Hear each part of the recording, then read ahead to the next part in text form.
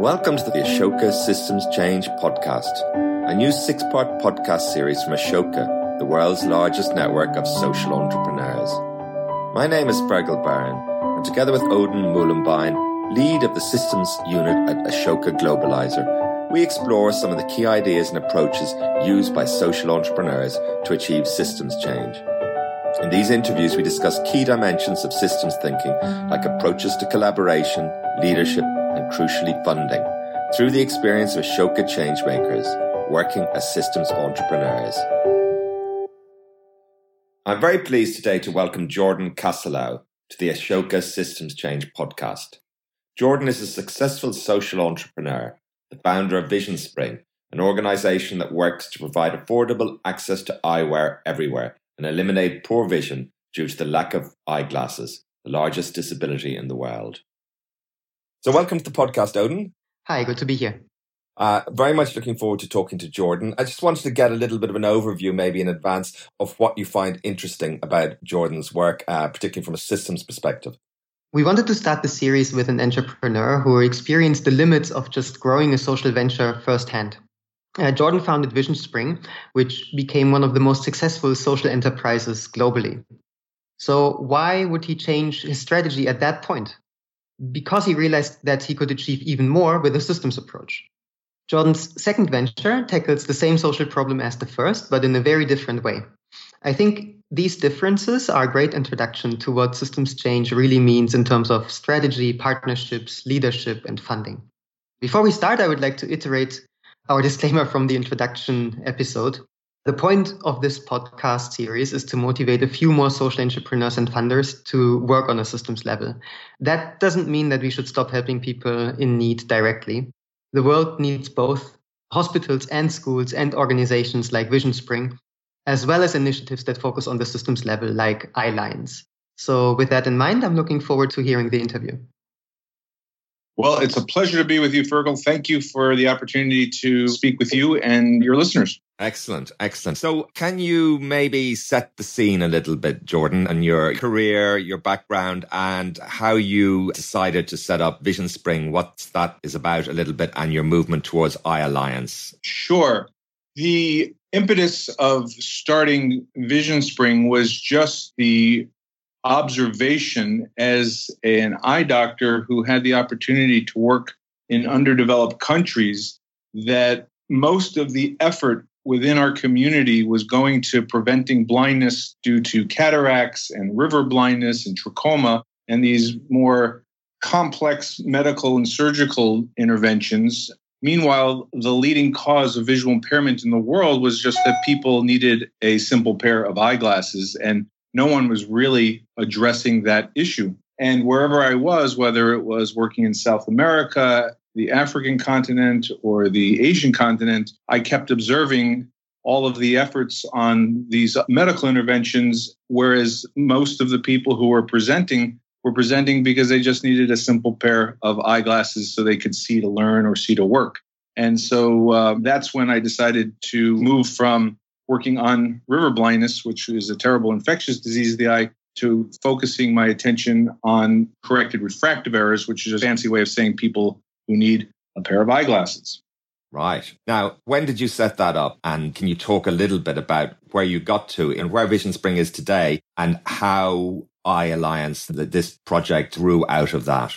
So started VisionSpring about 17 years ago now. And the original concept of VisionSpring was based on two observations from the field. One was that there were a huge number of people who needed just a simple pair of reading glasses. So not just eyeglasses, but even the simplest type of eyeglasses, non-prescription reading glasses. About half the people in the world who need glasses need the kind of glasses that you or I can walk into a corner pharmacy or shopping center and buy for a few dollars as a consumer product off the shelf. And observing that that product was not available to most people in the world and that it had a terrible impact on their ability to continue their livelihoods. So as people reached their 40s and 50s and their near vision started to fail, they would often lose their ability to work as weavers and tailors and barbers and even farmers who needed their up-close vision to thrive. So that was one observation. The other was that in those same communities, there were huge numbers of people who were underemployed or unemployed, particularly women. And so the original concept of VisionSpring was, why can't we just match those two needs? One is the need for livelihoods, and the other is a need for a product that extends livelihoods, and start an organization to basically provide women with job opportunities, selling simple eyeglasses to their neighbors who needed them to continue their work. That was the original idea around VisionSpring. And again, we started it about 17 years ago in India. We started it with 18 women entrepreneurs. And over time, that has grown significantly. We now have over 30,000 vision entrepreneurs around the world. And we have expanded that service into now prescription eyeglass services. And we have 5 or 6 different methods of distribution beyond the original concept of a vision entrepreneur. We have a wholesale business. We have some retail businesses, albeit that's quite small. We have businesses that now work in pharmacies, providing pharmacies with eyeglasses. We go into factories, and we have a large part of our business working with factories and other lines of business. And this year, in 2019, we'll sell about 1.4 million pair of glasses through all of those different channels. And collectively, we've reached close to 6 million people now.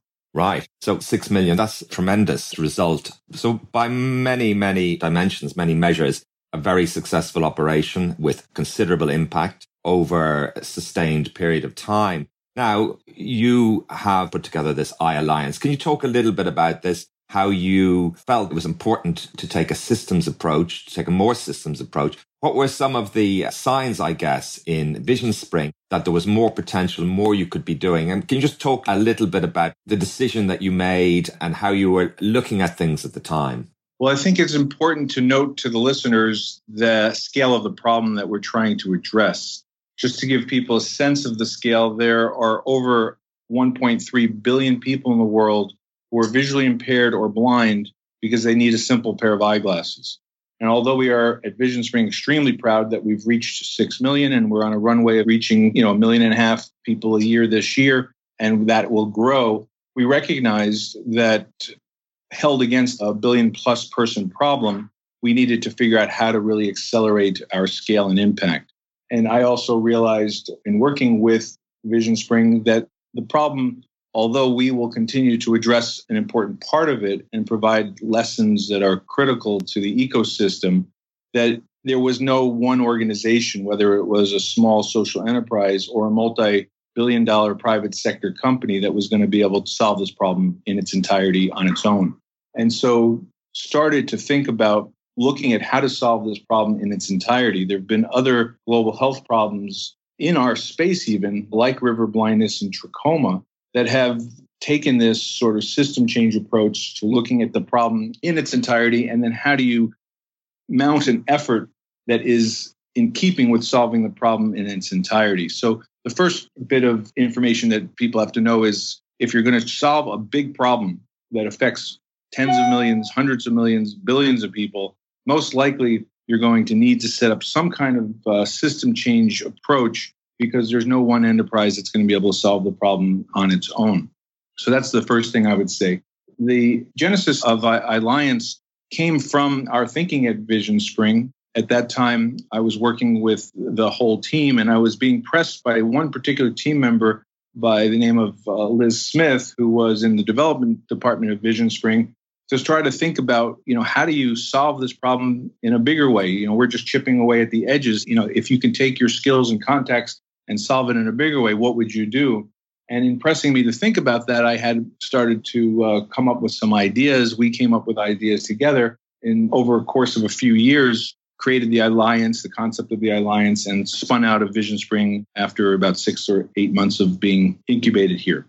Right. And what is that? And what are your aspirations there, Jordan? So the idea there was that in order to solve this problem, we needed to find multiple solutions to the problem. VisionSpring had some really important solutions, but there were others that needed to be brought into the fold. We also recognized that we needed to engage governments and private sector, that if you look at giant problems, there really is no giant problem that's ever been solved by one NGO. That in order to solve problems at scale, generally you need to bring the private sector and the public sector in. And so the original idea of the EYElliance was to take a lot of the successful models that had been created by the eye care NGO space, VisionSpring being one of them. There were other members in our community like Helen Keller International and Sightsavers International and Christoph and Blinder Mission and Brian Holden and a private sector company called Essilor and many others who had wonderful solutions to solving the problem of uncorrected vision and the need for glasses, but they weren't coordinated in any way. And they weren't, most importantly, embedded into larger systems so that the governments and the private sector could take up those innovations and scale them through their channels, which was really what the EYElliance was all about. Right. Now, I guess for many entrepreneurs and certainly for social entrepreneurs, one's natural instinct is to, you have a successful model would be to scale it up and to say, listen, we've hit this kind of target this year, 1.5, next year, 5, following year, 10, very growth oriented, hitting targets and scaling. Why did you not decide to do that? And why was that thinking, do you think, inappropriate? I guess, what were the limitations of taking that kind of approach to this problem, would you say? Right. At VisionSpring, we are still doing that to some degree, although we also, as an organization, are starting to think more system changey within the context of our own organization. But doing that exclusively, it was just clear that that was not the path to solving the problem in its entirety. And to get more ambitious and to solve the problem for hundreds of millions or even billions of people, it was going to require bringing in partners in the public and private sector rather than just relying on our own channels of scale. So it was just a practical decision to say, if our goal is to solve the problem rather than to grow our organization, then you start thinking differently. And for me personally, my North Star has always been to try to solve the problem because it's a problem that has real consequences, that we see children falling out of school every day because they can't see the blackboard. We see adults who are living at the bare minimum of subsistence who are falling out of the workforce and whose farms are failing because they can't detect the right pests on their leaves. And so there's real consequences to us not scaling. And so we wanted to accelerate the ability to scale, and we wanted to keep that North Star of solving the problem front and center rather than our particular solution or in growing our slice of the pie. And even within the many years of iteration at VisionSpring, that was also something that we held dear to us, is that we had many different iterations of solving the problem, and we didn't necessarily fall in love with any of our solutions. We fell in love with solving the problem, and our solutions often went by the wayside if they weren't getting us to our ultimate aim. And so taking the system change approach, again, is really focusing on what's it going to take to solve the problem in its entirety. Who are the cast of actors who are going to need to be brought together to coordinate in a concerted way to address all the different aspects of the problem, because these problems are complex and they're multivariant, and so they need to have a very complex and multivariant approach. When you set up EYElliance, the kind of goals you were looking for here that you set for this, coming from a more of a mainstream, social entrepreneurship background, when you start to look at systems and thinking about systems, can you talk about a few of the key systems that you identified and what kinds of specific changes you have set out to achieve here? Yes, we're working across a number of different systems. One big system that we're trying to influence and work through is the system of the global development community. Before EYElliance, the idea of uncorrected vision, uncorrected refractive error, the need for glasses was nowhere on the global development agenda. And as a result, governments, large foundations, private sector players in general were not paying at all attention to it. Here was a problem that, again, affected billions of people and had about $37 million of investment going toward it. It represents 50% of the visual impairment in the world, whereas a disease like river blindness represents about 1% of the visual impairment and was allocated billions of dollars to solve. So it was just disproportionately underrepresented. And so one of the systems that we're looking to change was the global development system, to put this issue on the agenda and to give it the recognition that it requires and deserves. And so that's one whole aspect of our work. Yes. Can you talk about that a little bit, the global development system, in a sense of how do you then concretize that and turn that into something that's achievable, a vision, a set of objectives, and, actually dimensionalizing the system that you want to change, how it would look like? Yes, it's a great question. So there you have to be quite strategic because there are some points of influence that we identified that we thought would be particularly helpful. And again, our goal was to move governments and private sector.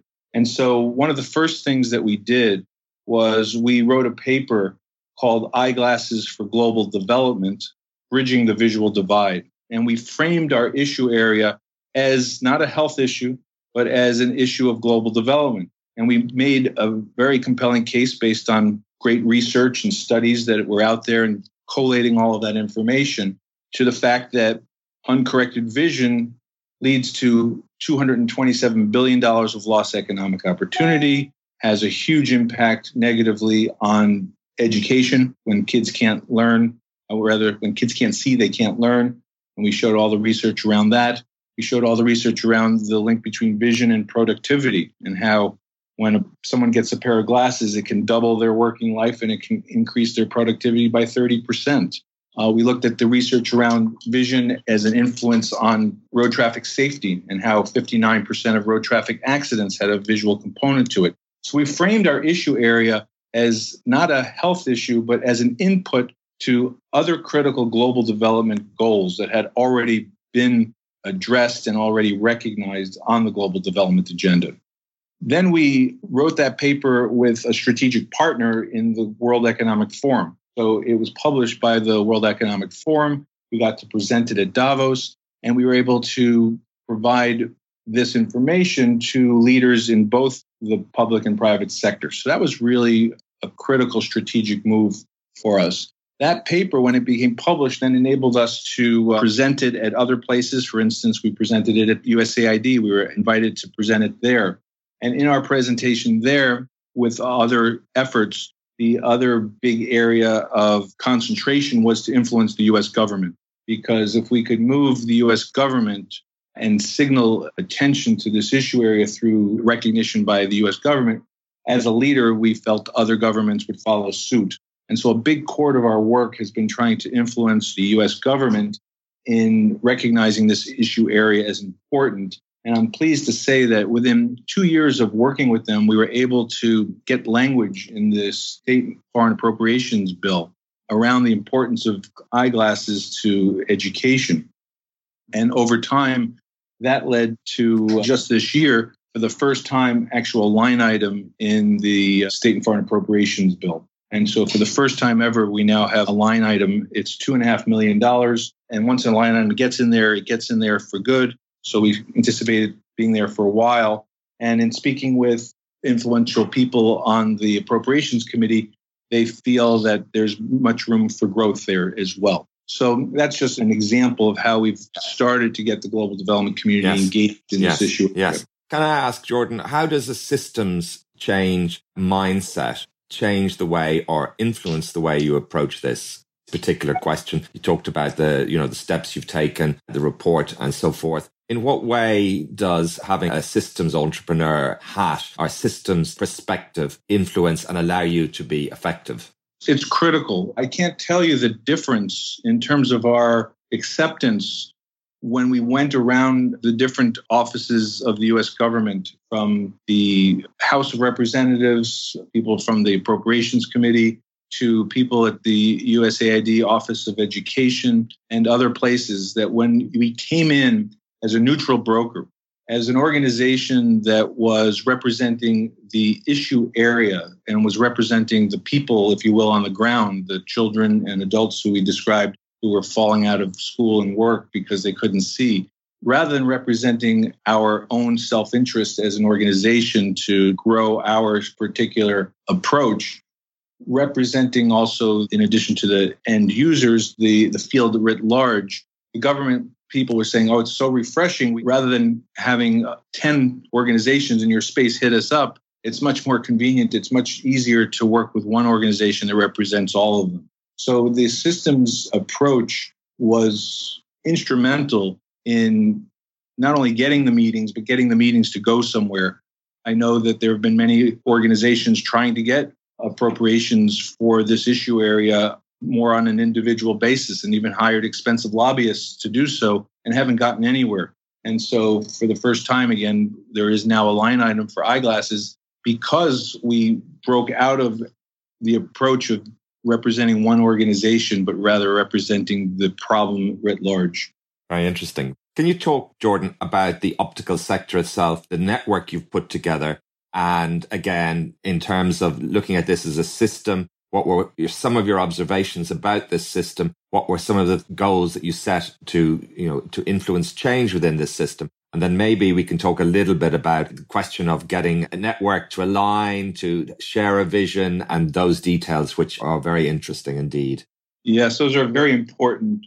So EYElliance is a membership organization. We have about 60 members, and we started with mostly the people in the vision space, both the for-profit and nonprofit organizations in the space who had interest in solving the problem.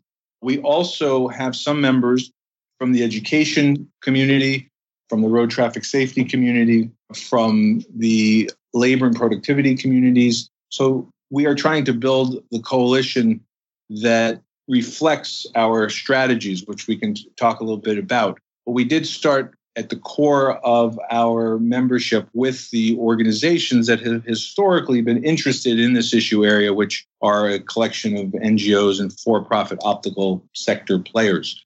And so that was really important to bring them in. And again, what we were saying to them, and I think it was also super important before we even started EYElliance, we engaged them in a conversation around, is there a need for an organization like EYElliance? Because we had envisioned it, but before bringing it to birth, if you will, we wanted to check in with the community of practice to see if they thought there was actually a missing need for something like that. And so we convened them in Washington. We had about 35 or so people from that community represented. We also had people from USAID and the World Bank and others, because we wanted to start to cast the issue into a broader light as well, and to show the NGOs that we were starting to think this way. So it was a very good meeting, and they said, yes, there seems to be a need for this, but under a couple of circumstances, we would like to do this, and the but was, but you have to actually do something. You can't just, do advocacy without actually action.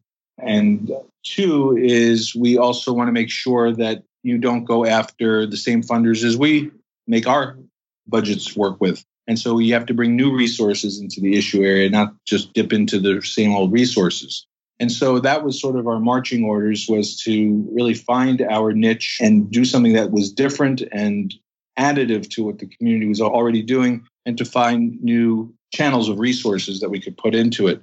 So that was the earliest engagement with the NGOs. And then that sort of led to us putting this paper together. And that paper was really done, although my partner Liz Smith was the principal author of that paper, it really was a collection of the NGOs who were in that room that we were mining for the information that we put into the report. So it was a report that really represented the entire ecosystem that we were bringing together.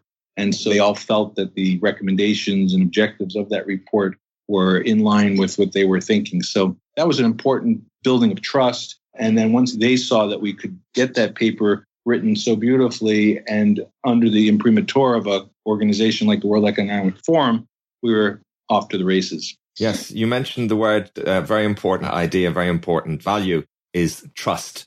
Can you talk about the importance of trust when you're working with a range of different organizations with different values? Well, we often talk about the currency of system change work is trust. Without it, you're not going to get anywhere. All the organizations you're bringing together and the systems that you're trying to change have to deeply believe that your efforts as the secretariat, if you will, are in line with what they're trying to achieve and additive with what they're trying to achieve, and not working at cross purposes. And one of the reasons why we rolled EYElliance out of VisionSpring pretty early on was that it became very clear that in order to have trust, you had to have sort of that neutral broker stance. You couldn't be embedded representing one organization in an effort of many. So yes, trust is the currency, and it's something that is only built by open communication, consistent action, and often leading from behind and putting the members out in front. For instance, we were instrumental in getting a front page New York Times article placed about a year ago. It was a wonderful article. It was the front page of the Sunday New York Times above the fold. We couldn't have gotten a better kind of placement. And we were able to get 6 of our members mentioned in that article. And so that was the kind of thing that helps build trust when they see that you're working for them and putting them out front. Excellent, excellent. I would like to discuss maybe one other system a little bit, but can I just ask a little bit about how this network operates in the sense that, how do the communications operate? How do you organize it? Is everyone talking to each other? Are there some conveners? How do you make that work, Jordan? There's 2 parts to EYElliance. The first part that we already talked about was our trying to influence this issue area to get recognition on the global development agenda and to make it more central to the global development agenda. And that's one area. The other area that we work in is what we call our evidence labs. And that's really where we work in country. And that's where the rubber hits the road and where we really work with our members most closely. So I'll try to answer a few questions at the same time. So one system that we're trying to change is the system of education. It's very clear that if a child can't see, they're not going to learn appropriately. And right now, there is no national effort in any country that systematically provides vision screening and eyeglasses to all their kids. And so one of the systems that we're trying to change is the school system, particularly the health system within the school system, to ensure that kids get vision screening. And for those kids who need it, they get a pair of glasses. And so we are working with the Liberian government now to create such a model. And the reason we've chosen Liberia was, one, we got the opportunity to meet the president of Liberia through a friend of ours, Raj Punjabi, that introduced us to her. And she very much recognized immediately the need. And then the other thing we saw was that we had a few of our members in country. But meanwhile, one was in the Southwest and one was in the Northeast, and they didn't talk to each other. They had no idea what the other was doing. The governments didn't even know each one existed doing the different work. There was no connective tissue to it. There was also a lot of issue areas that weren't represented in their expertise, like supply chain management. And so we looked at our membership and we said, who's in country already solving the problem? What skill sets do they have that we can build off of? How can we better coordinate them? And then what skill sets are missing that we can bring in from our membership that we need in order to create a national school eye health program? And so we brought in about 4 or 5 of our other members, and now we've got 6 members working in Liberia with the both Ministry of Health and Education to create a national school program. In Liberia, there are only 2 eye doctors. Virtually no children had glasses in the entire country, except for a few around the capital city. And within a year, we have screened 50,000 children.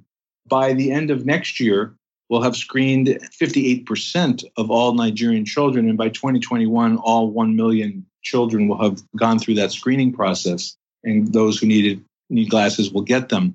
And that's the power of our coalition, where we are all acting together in a concerted effort. We're bringing in the skill sets that are needed.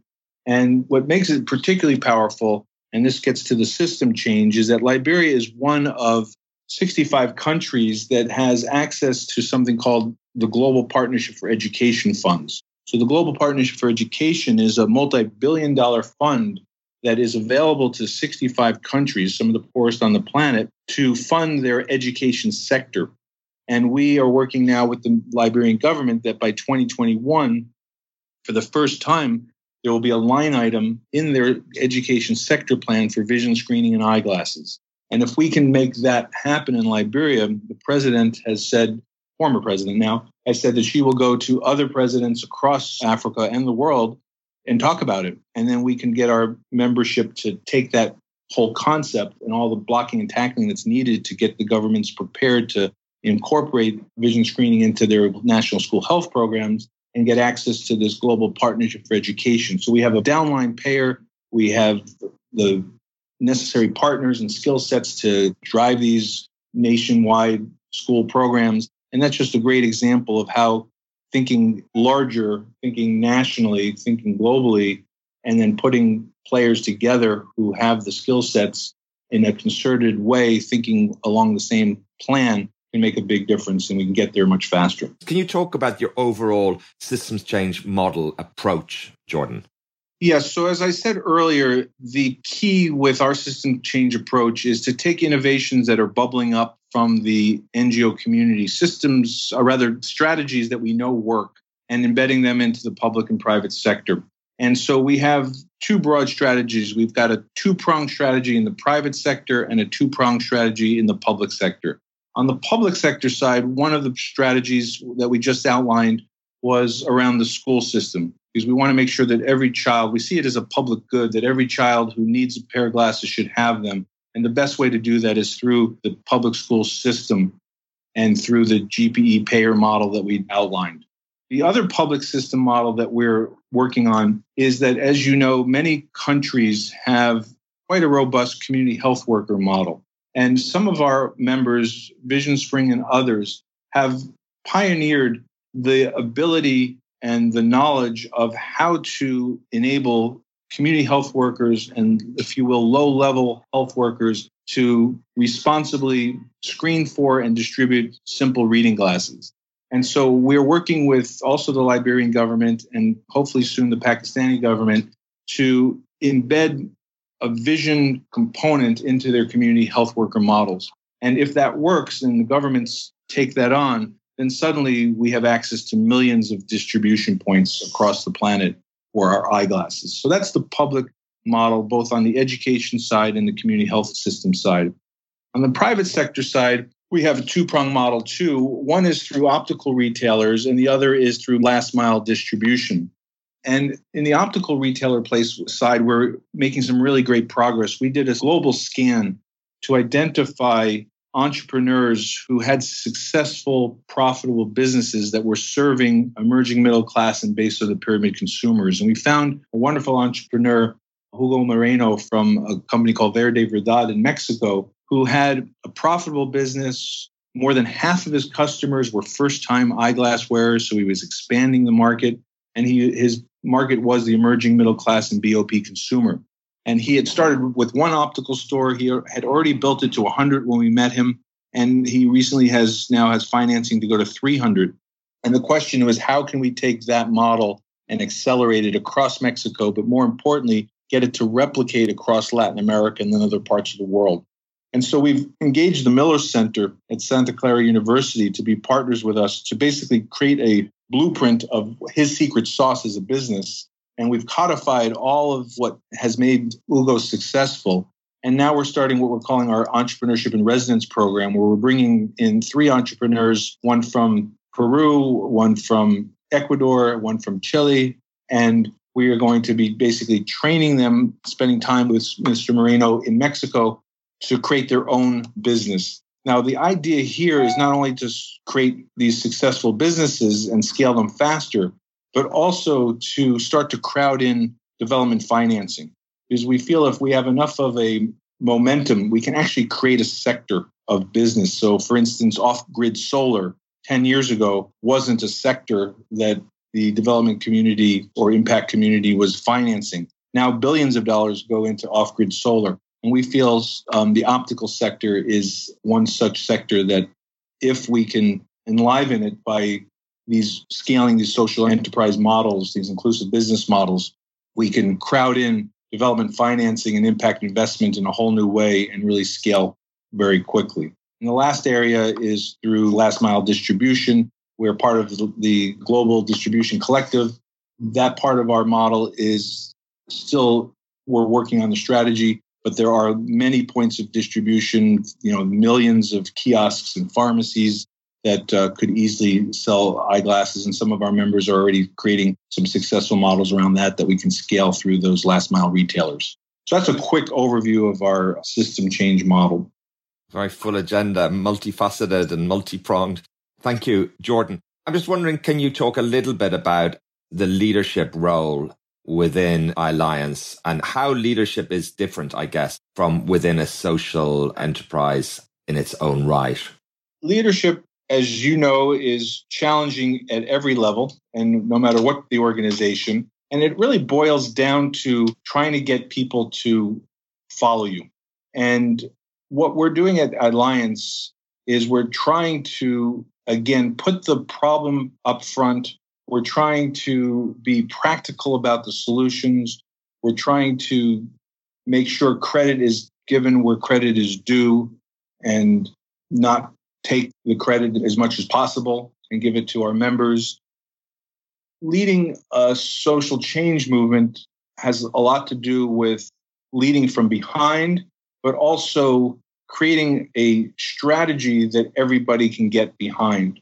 So in a way, if you can come up with the vision and the framework that is compelling enough for others to follow, then once you sort of put that up front and you get people engaged in that agenda, then you can start to fall behind and let them take the lead. But it does take quite a bit of leadership to craft that global strategy and bring others along so that it becomes their strategy. And so one of the things that we're doing now to help facilitate that is, before we were mentioning the first paper that we wrote called Eyeglasses for Global Development, Bridging the Visual Divide, that we published with the World Economic Forum.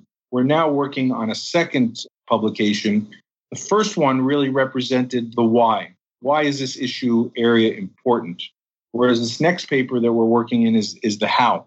So now that we know that it's important and we've demonstrated it and we've got the US government behind it, and we've got others, and we've got the largest company in the world, Essilor, behind it, largest eyeglass company in the world, behind it, how can we now take that goodwill and create a concerted strategy that everyone can get behind, and so that we as a community are firing all on one cylinder? That's a large part of that leadership, is having people come on board with one strategy that they can all get behind and play their particular roles. So each organization in our membership has their own superpowers. Some are going to be better at helping us with the education side of it. Others will be better at helping us with the community health worker side. Others will be more helpful on the private sector side. How can they plug in their superpowers to the overall vision so that we're all working through our best strengths? It brings up, I guess, the question of, when you set goals of systems change, a little bit different from setting them within a social enterprise for social entrepreneur. And that ties into the question of funding. Many funders want to see very, clear targets, clear goals for what you're going to achieve as an organization. Can you speak briefly about the challenges of funding for systems work and what your insights are? Yeah. So when we started VisionSpring, we were very fortunate because when we started it, if you look at the whole ecosystem or the field of social entrepreneurship, it was in its sort of infancy. And VisionSpring, if you use a surfer analogy, hit the wave perfectly. We were really well timed. And my supposition when Liz and I started EYElliance almost 5 years ago now, was that we were going to hit a similar wave with system change, and that we would be really well positioned to ride it out and money would come flowing in. Unfortunately, the system change wave is taking longer to crest. There is a lot of interest for sure, and there's a lot of rhetoric for sure, and there's a lot of discussion for sure. But when it comes down to funding system change work, it's very common for the funders who have historically funded social entrepreneurship, at least, to sort of fall back to their old metrics of dollar in, impact out. And that becomes very difficult sometimes with system change because you're moving these giant ecosystems of government and business, and it's often hard to say dollar in, dollar out. If I said to a donor, give me X number of dollars so I could get a line item in the U.S. Foreign Appropriations Bill, there's just no way to do that. We just happened to be able to pull that off, but there was no way to represent dollar in that kind of impact out. And so there is a disconnect now between the practitioners of system change who are trying to think of things differently and approach things differently, but then are being, if you will, forced to, when they're starting to write proposals, to write the same old proposals of, well, if I give you X dollars, you're going to have Y results. And that has been challenging. So the good news is our budget has grown each year significantly, but we are far from where we need to be because we need to start raising tens of millions and hundreds of millions of dollars, and we are not close to that. It's a challenge, but I am optimistic that if we keep plugging away and we have the kind of results that we're getting with the U.S. government as an example, with the Liberian government as an example, and with Verde Verdad in the private sector as an example, we will start to see some good flows of resources coming in. But to date, it's been really challenging. Work in progress. We'll talk to you about that again, hopefully, Jordan, see how you're getting on. Maybe just, can you say where are you headed now, the next few years? What are a couple of key goals for EYElliance and what are you hoping to achieve? I think the real key goals are system change is necessary. The work of our members across our board are necessary, but none of them is sufficient on their own. And that if you are going to have a system change movement, it's imperative that you have members who have models that are scalable and that actually work. Because if we are successful of getting the hundreds of millions of dollars into the space that we need, and we start to deploy it, will only be as effective as the models that need to be scaled up from our ecosystem. And so that's where the rubber is going to hit the road, is that how do you take these models that exist within pockets of your community and match them with deeper resources and institutions that can scale those models radically, and do those models hold up under that kind of pressure? And so a lot of the work that we're doing in our evidence labs is to test that, is to test these scaling pathways and to see how realistic they are and to see how far we can go with them and to see what other tweaks we need to make. So a lot of our work is going to continue on that two-pronged attack. One is the evidence labs in country, both on the public and private sector side, as well as keep at it with our advocacy work around getting more governments and multilateral institutions to recognize the critical importance of our issue area to the global development space. And another area we're working is to get the message of a book that I just wrote out into the world. The book is called Dare to Matter, Your Path to Making a Difference Now. And the reason I think this is so important is because as humans, we have two fundamental drives. One is to care for ourselves and our families, and the other is to care for something larger than ourselves so that we leave the world a better place because we're in it. And the question is how to integrate those two drives. So as social entrepreneurs go out into the world, they have to think about that, and often their lives get out of balance. And so the book is to help social entrepreneurs and others figure out how to both care for themselves and care for the world. It's a full agenda, Jordan, and very important work. And I wish you the very best of success with your ongoing projects. And thank you so much for taking the time to talk to us today. Thank you very much. I appreciate your time and great questions, and hope the listeners will have learned at least one or two valuable things.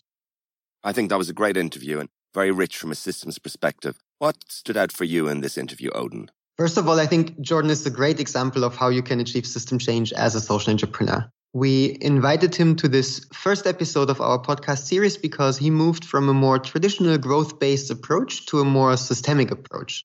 So let me focus on that. 3 points really stood out for me. First, even though VisionSpring was super successful, they only reached a fraction of the people who needed eyeglasses. This is true for so many social ventures and the number one reason why social entrepreneurs want to shift their work to a systems level. That doesn't mean that the direct impact of VisionSpring doesn't have value. It just means that on a systems level, the achievements lie in the learnings that they can share, the credibility that they can use for network and policy work, etc., rather than only the number of people that they reach.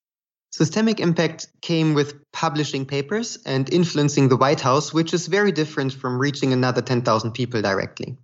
Second, EYElliance is a great example for an organization that has a big vision, eyeglasses for everybody who needs them, combined with more specific goals and specific systems, like putting glasses on the international development agenda, including them in national education programs and systems of community healthcare workers. We call these goals targeted systems changes.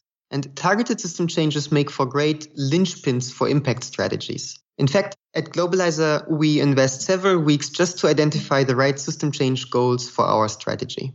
And finally, the great work of EYElliance is only possible with a group of actors. Just imagine one small NGO trying to get these new line items into the US budget. It might not be impossible, but a cross-sector alliance certainly has more credibility. And this approach requires a different type of leadership. Jordan called it leading from behind. We call it weaving and openness. This aspect is so important that we are going to devote a whole episode on it. Thank you for listening to the Ashoka Systems Change podcast. We hope you found it interesting. If you enjoyed this episode, please do help spread the word on social media. And also, we would love it if you could leave a review on iTunes or whatever platform you use. If you'd like to find out more, please visit ashoka.org. The opinions in this podcast are personal and do not necessarily reflect Ashoka's position. Nothing said in this podcast should be interpreted as investment advice.